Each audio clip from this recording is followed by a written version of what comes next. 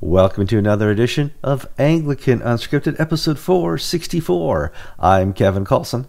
And I'm George Conger. And today's December 14th, 2018. Okay, welcome to a new show. Well, it's not new. We've been doing it for 464 episodes, but it's new for today. It's Friday.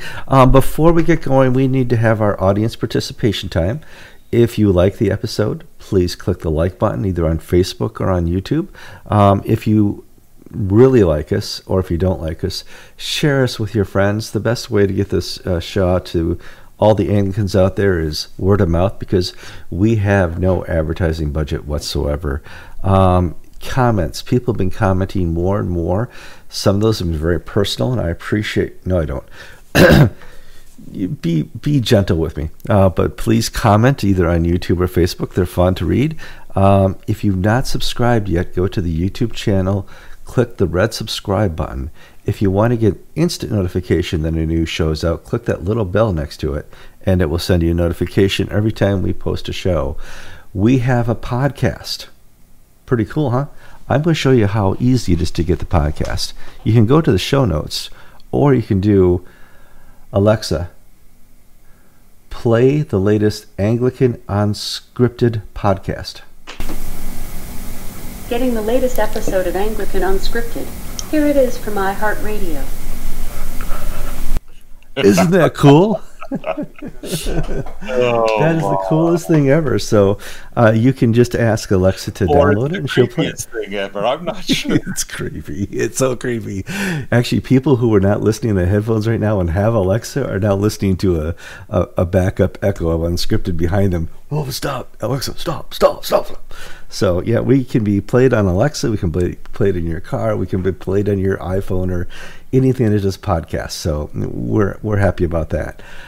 George, let's move a little bit on to the news. I need to read this because it was really weird when you sent me the link. But I did not know. We have... Oops, I got to go way over here. We have an official hater within the Episcopal Church. This is so exciting, Kevin. This is exciting. So happy and pleased. One of our friends, one of us is now an official hater. Well, the cool thing is, a badge of honor in the ACNA was to have a deposition letter from presiding Bishop Catherine Choi. It was a ticket to your new job. And yeah, I agree with that. But this is so much. This is better. bigger. This is bigger. This is the big time. This is the big leagues. This is okay. Yankee Stadium for the World Series ninth game. It is. Seventh game. Let's tell people who Southern Poverty Law Center is. The Southern Poverty Law Center is a group of individuals who raise money. They are not for profit, so they can find haters. And they identify haters as basically anybody on the right, anybody who's conservative, anybody who has any opinion that is not theirs on LGBT issues, marriage equality issues, social issues whatsoever. And they have a map on their website identifying where these hate groups are. And they've not identified the ACNA yet, but they found that the Bishop of Albany, Bishop Love, is a hater. And the Ku Klux Klan? Timothy McVeigh, the American Nazis, and now Bill Love are haters. Oh man, this is so neat. Yeah, he made the news roundup this week at the Southern Poverty Law Center, and just to codify how well informed they are, they said they're going to use Susan Russell to back up their story. And I said, that's it. That's the unbiased verification. Kevin, tell them a bit about this story so that people know. Well, let me just read. They are just referring to his emphasis, okay? Heavy breathing is important when you read these SPLC articles. Sure.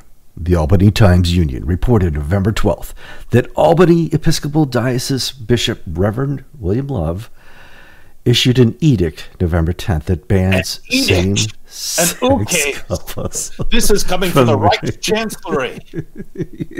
And I'm like, oh, that's it. And so they go on, they quote his letter, and they quote Susan Russell, and basically his Christmas letter slash, no, it wasn't the Christmas, but his letter talking about we're not going to do that here, has made the Southern Poverty Law Center add Bishop Love to the map. And George, this is the time that's an honor.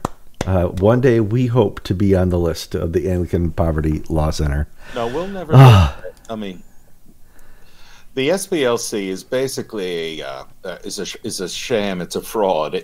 The shame of it is social media giants like Facebook and Twitter and Google use the SPLC to decide who's a hate group and who's not. So Louis Farrakhan is not a hate group. The anti-Semites, the Antifa, they're not hate groups, but Bill Love is a hate group because he stands for traditional Christian morals and values. The man has never hurt a fly in his life. He's got the perfect name. Bill Love, this man is a man who embodies the love of Christ in his ministry and his work. And this sham of an organization, these preening, virtue signaling prigs have decided that Bill Love is now a hater. There's nothing else I think you need to know about what a fraud the SPLC is. They're a complete fraud, but I just want to let Bill feel encouraged. This is a sign, a good sign. This is when people. He has topped. He has hit the tops. Okay, let's move on to other news. That was fun news. We've been watching our presidents on and off, and you've heard of something called an executive order. And you posted a story this week that the Episcopal Church has decided to eliminate the statute of limitations on child abuse charges within the Episcopal Church. And it was done by Presiding Bishop Curry and the president of the House of Bishops, Gay Jennings. And you post a story, I'm like, they're suspending a canon by executive order, as far as I can tell. I did not know they had the authority to do this, George. Tell me a little bit about how the story went, because at General Convention, they said we're going to look into it. Well, this is what is called magical thinking. The president of the House of Deputies, the presiding bishop of the House of the Episcopal Church, who's president of the House of Bishops, Michael Curry Gay Jennings, basically said, here are all the resolutions that came out of the last General Convention, and we're going to interpret these to say that we can suspend the canons for, I believe it's 5 or 6 year period, to allow any historical case of child abuse to be brought against the clergy. Now, on one hand, that's an excellent thing. We need to rout out these perverts, these pedophiles, these people who defame and defile the Church of Christ. This is well lauded. Nobody can say, hey, you can't do that, because, in principle, it's something special. But do the ends justify the means? But the thing is, this is the Episcopal equivalent of saying badges. We don't need no stinking badges. We don't need no stinking rules or canons. Hey, we don't like this canon. We'll suspend it for 5 years and just do what we want to do. Like maybe the Dennis canon? Oh, I don't think that's next, Kevin. But No, theoretically, an executive order can be issued by the leaders of the Episcopal Church saying we're going to suspend, whatever we're going to want to do. And what's the whole point of General Convention? What's the whole point of the canons? The rule of law is non-existent in the Episcopal Church anymore. We saw this in the fraudulent trials and sham prosecution. I mean, the Soviet show trials of people like Bob Duncan and Keith Ackerman and Mark Lawrence, where the sentence is carried out first and then they come with the rule and the conviction afterwards. And this is just another step down that road. We have canons, we have rules, and at this last General Convention, we had resolutions saying we must have gay marriages everywhere, and now resolutions which don't affect the canons unless they're specifically designed to do so, now take precedence over canons, over diocesan canons. Now we have executive orders that take precedence over canons in the Constitution. This is dictatorship. This is authoritarianism. Dictatorship, but I have to wonder if maybe, perhaps, they know some people who are about to time out. And they said, we got to do something because we know them. Lawsuits are about to break, and we need to be upfront about it. Now, Kevin, this is why it's a conflicted issue, because their motives are good. I had a pastoral visit yesterday where I live in Florida. Nobody is from this part of the world except for crocodiles and alligators. And we've had I maybe have a dozen or so people who joined the church in the last year who are still Roman Catholics, and they come here because their church is up north. They are so upset with the Catholic Church over clergy, how the church has handled clergy sexual abuse. I had a woman in my office yesterday. She's been coming here seasonally for 3 years. She'd like to join our church. Can she still be a Roman Catholic and be an Episcopalian? And I said, well, if you turn in a pledge card, you can be whatever you want. But I said, well, why do you want to be an Episcopalian? And because she's angry at the Roman Catholic Church. And I politely said, that's not good enough reason. We'll still take your money. But, we are a little different in some places. This is my wife, Susan, not my housekeeper. There's certain subtle differences. But in other words, the mishandling of the clergy sexual abuse cases. Do you remember Catherine Jefferts Schori, when she was Bishop of Nevada? She took a defrocked Roman Catholic priest, a child abuser who had abused teenage boys, and she made him a priest to the Diocese of Nevada without any investigation of his background because he was a gay activist. Mm-hmm. Now, that is actionable conduct. Do you think the statute of limitations is going to be waived for Catherine Jefferts Schori's malfeasance? No, yes, I think. No, I don't think so. I think she's protected. But at the same, we can't throw stones at any other denomination. But by the same token, if they're going to do these things, they should do it right and in good order. Because once you start down this road of the chief in charge by his whim can suspend the rule of law and do what he likes. Next, we'll start bombing aspirin factories in Sudan or something. Well, it's interesting. He didn't do it alone. He got a wink-wink agreement with the President Jennings. And I wonder if that's his executive order there. I don't know, Kevin. And maybe there are some double secret super probation rules that I'm just not aware of. No, but the thing is, it's a real issue. One of Charles Benison's defenses against his trial of covering up abuse was that statute of limitations, and it worked at the time. So they want to undo the Benison defense. Well, there are ways to do that. Reform the Title IX canons to basically say this, rather than just say by executive action we're doing this. That's an abuse of authority. But why should we be surprised? Yeah. Let's move on to our third crazy story today. Okay. There's a Canadian cathedral that has appointed and hired... friends, still pay attention. We said the magic words Canadian Church, and usually at this point people click off or zoom out. But this is a good story. This is a good story. Breaking news from Canada does not mean turn off your TV. Okay, but go ahead, Kevin. I'm sorry. That's all right. Breaking news from Canada. Yeah, you're right about that. Not a lot of news breaks up there. The Canadian Cathedral hired a spirit guide. And I've been paying attention to tech news, Anglican news for 30 years. And I know that there's been other examples of this happening around North America. And I thought I'd bring up your expertise in this. First, give us a little bit about the story. The cathedral in Ottawa has hired I think they call it First Nations, Native American, or Native Canadian, or no, you can't say that either, an indigenous member of, I believe, the Cree tribe, to be a native spiritual clergymen. So they're basically hiring non-Christian clergy at the cathedral in Ottawa. The cathedral in Denver hired a Muslim for interfaith purposes. Do you remember the 97 General Convention when the convention commended to us the articles from the Trinity Wall Street magazine about the Raccoon Spirit Guide and our journey through the underworld led by the spirits and shamanism? Diocese of Los Angeles always has these Indian shamans when they do their Episcopal consecrations.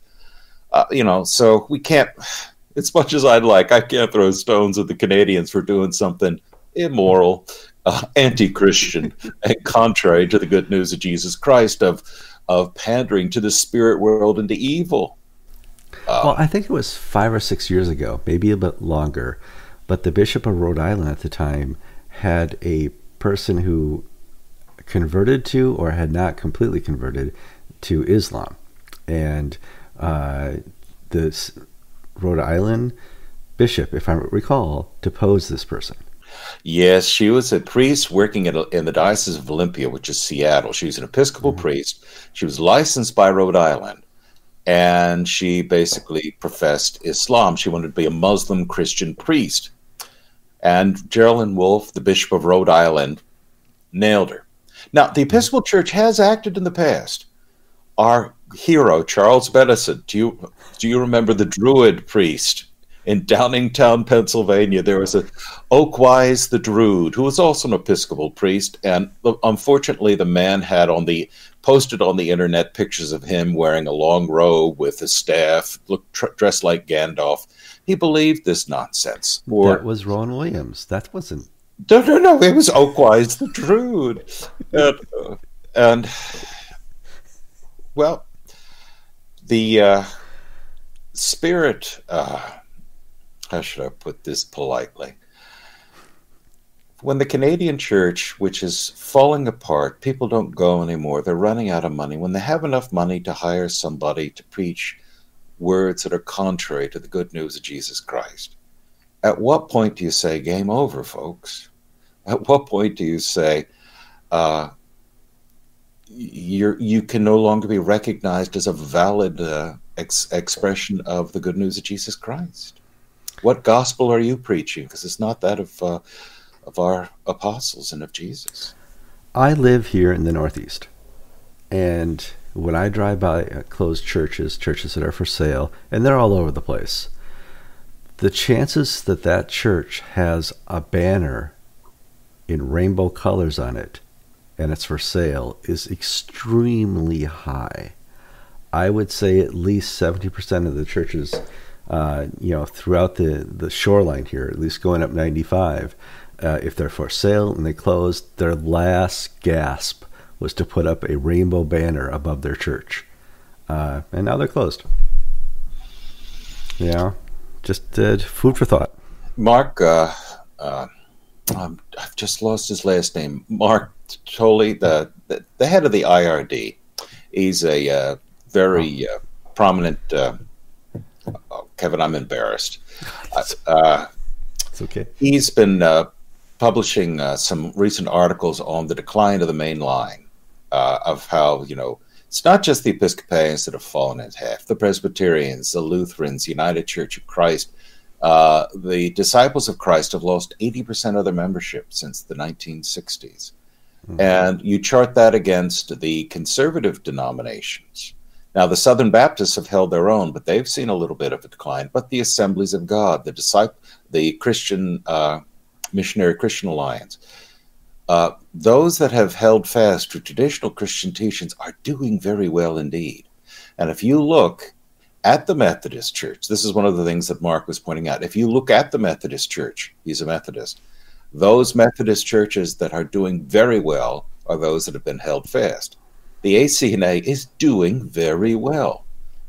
My church, the Diocese of Central Florida, and other Episcopal churches are doing very well.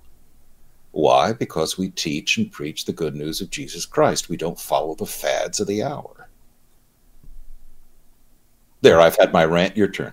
You know, you did good. I hope you watched the show where we talked about transgendered baptisms with Gavin the other day. Yeah, new fad. Let's just adopt the secular society into our church and let's worship ourselves. Let's worship the hour. Let's worship the golden calf. And the purpose of church is not to worship Jesus Christ, but to make ourselves feel good. Gavin's therapeutic deistic moralism. Indeed. You know, well, the problem with that is that it's not covered by Blue Cross and Blue Shield, so it doesn't pay to go to a church like that. Now, you haven't had time to respond yet to the 3 format. Do you think that works for once a week? I think the 3. It's frustrating for me because I'd like to continue because I think I enjoy it so much. I don't want to stop. The other thing is that I think we all click from it. Now I'm speaking now from a TV perspective. I think the 3 personalities click. See, I have the most hair. I am the thinnest. I am the most eloquent and attractive. So, I mean, I like it. I look good.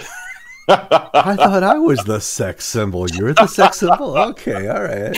Changing roles. I'll be the theologian. I'll get a little pipe here. I like being in the middle. I really do. The only problem is I sometimes feel it's an ABBA video where you have the 3 of us moving across the stage, but we won't go into that. Well, I was reading the manual for this new software we have. It says we can have up to 7. And I'm like, no way. It just be little strips of people. You can see the left eye of everybody as they talk. The 7's, you could do Brady Bunch, I suppose. We could do 6 of 1 out. We'll see. But it's fun to play with. We're still playing with the software. Alice B. Davis in the middle. Yeah. We're still learning how to interrupt each other and get a point in and do all the types of things we do in this type of thing. We don't want to be CNN where 15 people just talk on top of each other. We just want to be ourselves and work with new software that allows us to give more voices per video than we used to do. I do want to mention one thing. We've Anglican Inc., Anglican Unscripted have been doing very well in terms of viewership, readership, comments. But I think sometimes people forget the difference between opinion and news. Kevin, what are you and I doing right now? Analysis. A news analysis, which is a form of an opinion piece. There are some stories on Anglican Inc. that are straight news. They are either press releases or they're news articles written from original sources. And then there are opinion pieces. Opinion pieces do not need to be balanced or fair. A news does. And every article is labeled as such. So if you come away annoyed, well, that's not fair. Make sure you know what you're reading. Because an opinion piece is an argument where facts are used to advance an agenda. A news piece is where the facts are laid out for you to figure out your own view on the issue. They're not the same thing. Yeah, that reminds me, we're launching a new Anglican.Inc. website next week. But that's something we'll probably announce more on Monday as the time gets closer. Still working on a few operational kinks, and that's just part of the new software we have too. I'm Kevin Carlson. And I'm George Conger, and you've been watching episode 464 of Anglican Unscripted.